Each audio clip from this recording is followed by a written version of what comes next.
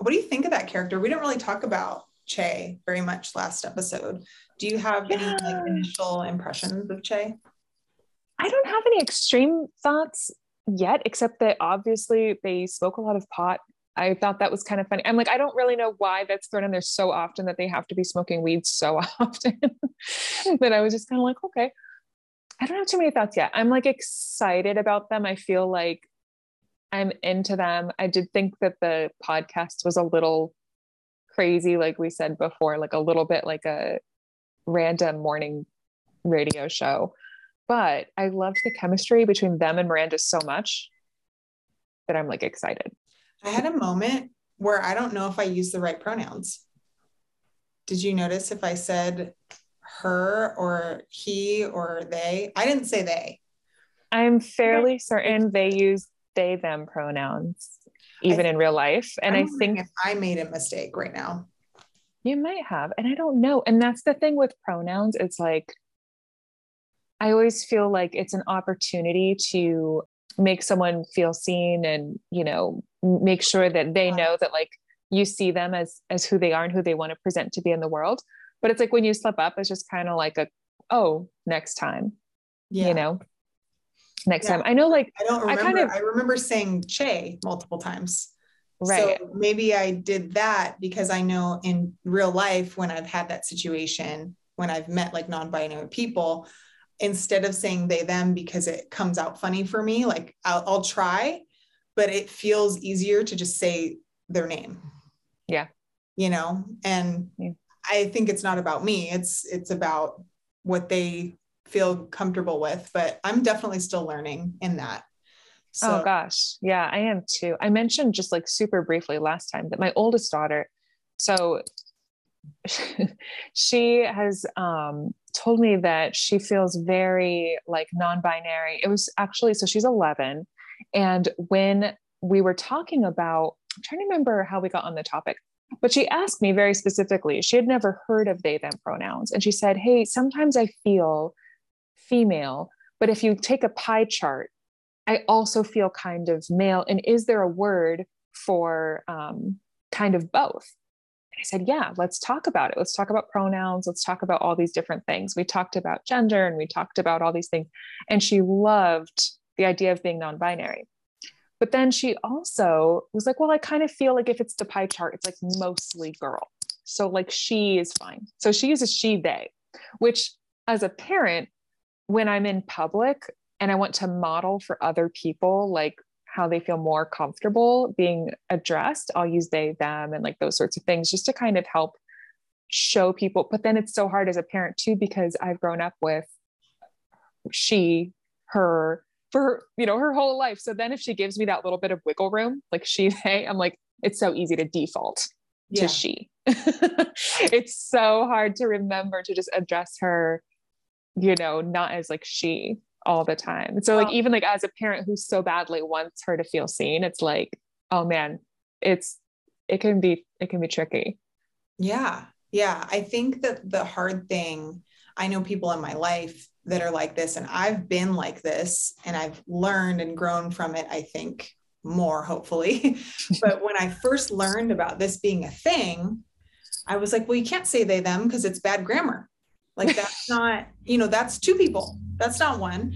And there's got to be something else that we can call, you know, people that are non-binary.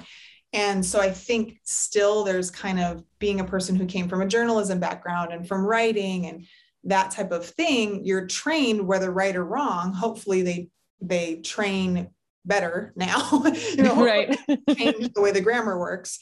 But, you know, it's not complain that the person doesn't fit with the grammar, like change the grammar. But I think because I was trained in the old school where this wasn't included, it's just like the default setting, like you said. Yeah. Well, it's amazing how quickly things are changing too. Like this younger generation, everything to them is so normal. And I love that because they don't even have to do all that mental gymnastics. It's to them, it's just so natural and normal. It's just what it is. Right.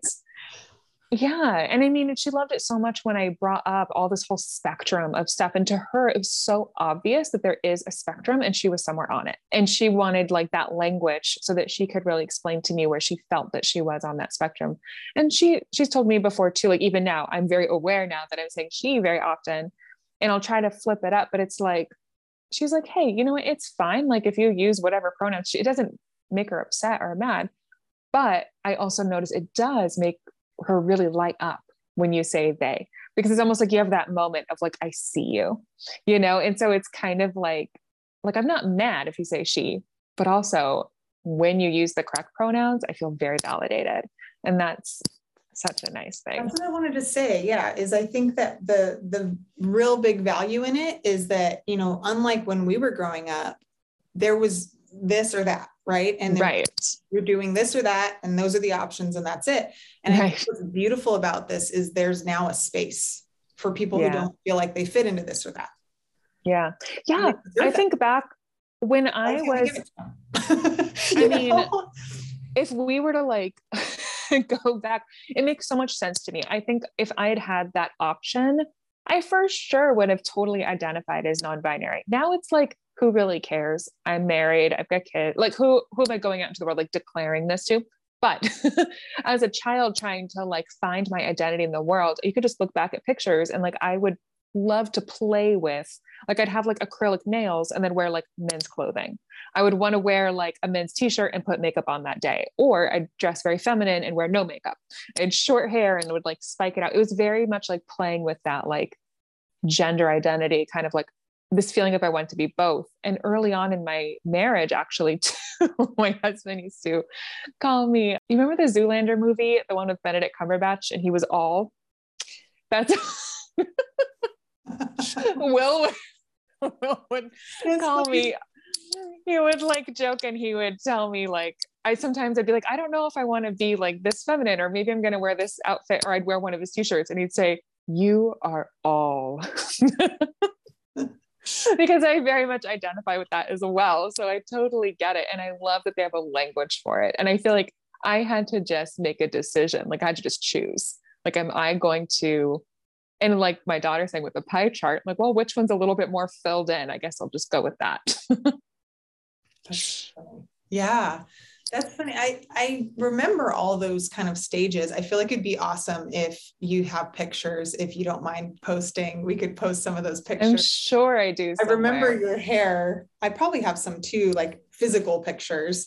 Yeah. When we went, was it for your birthday or my birthday? We went and you got your hair done that time. I think it was mine. And they like kind of burnt you with the bleach.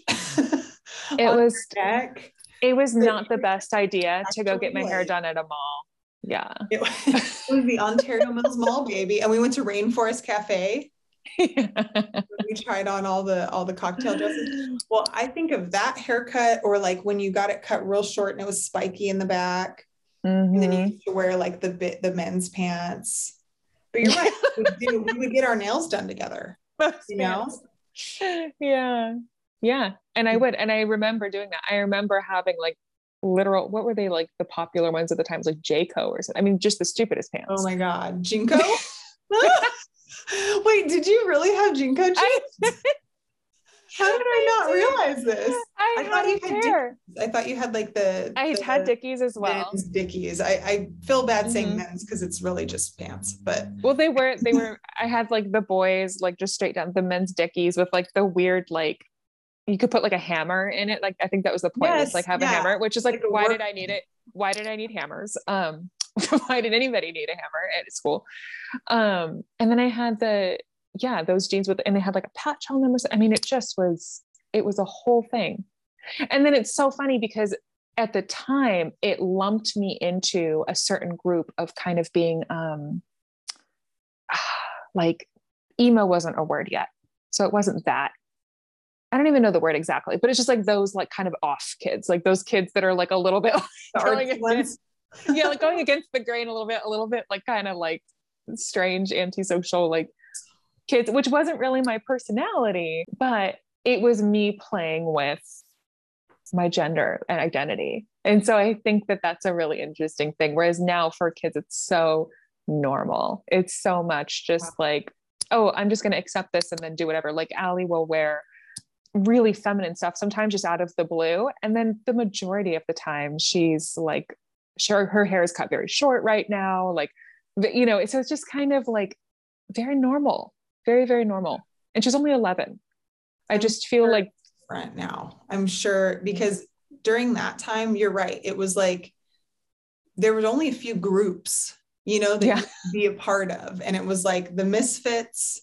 And then there were people that were like, there was like kind of the cheerleader popular crowd and the athlete, you know, the jocks and the cheerleaders kind of thing. And then there was like the misfits and the nerds, but the misfits are not the nerds. Right. There's a difference.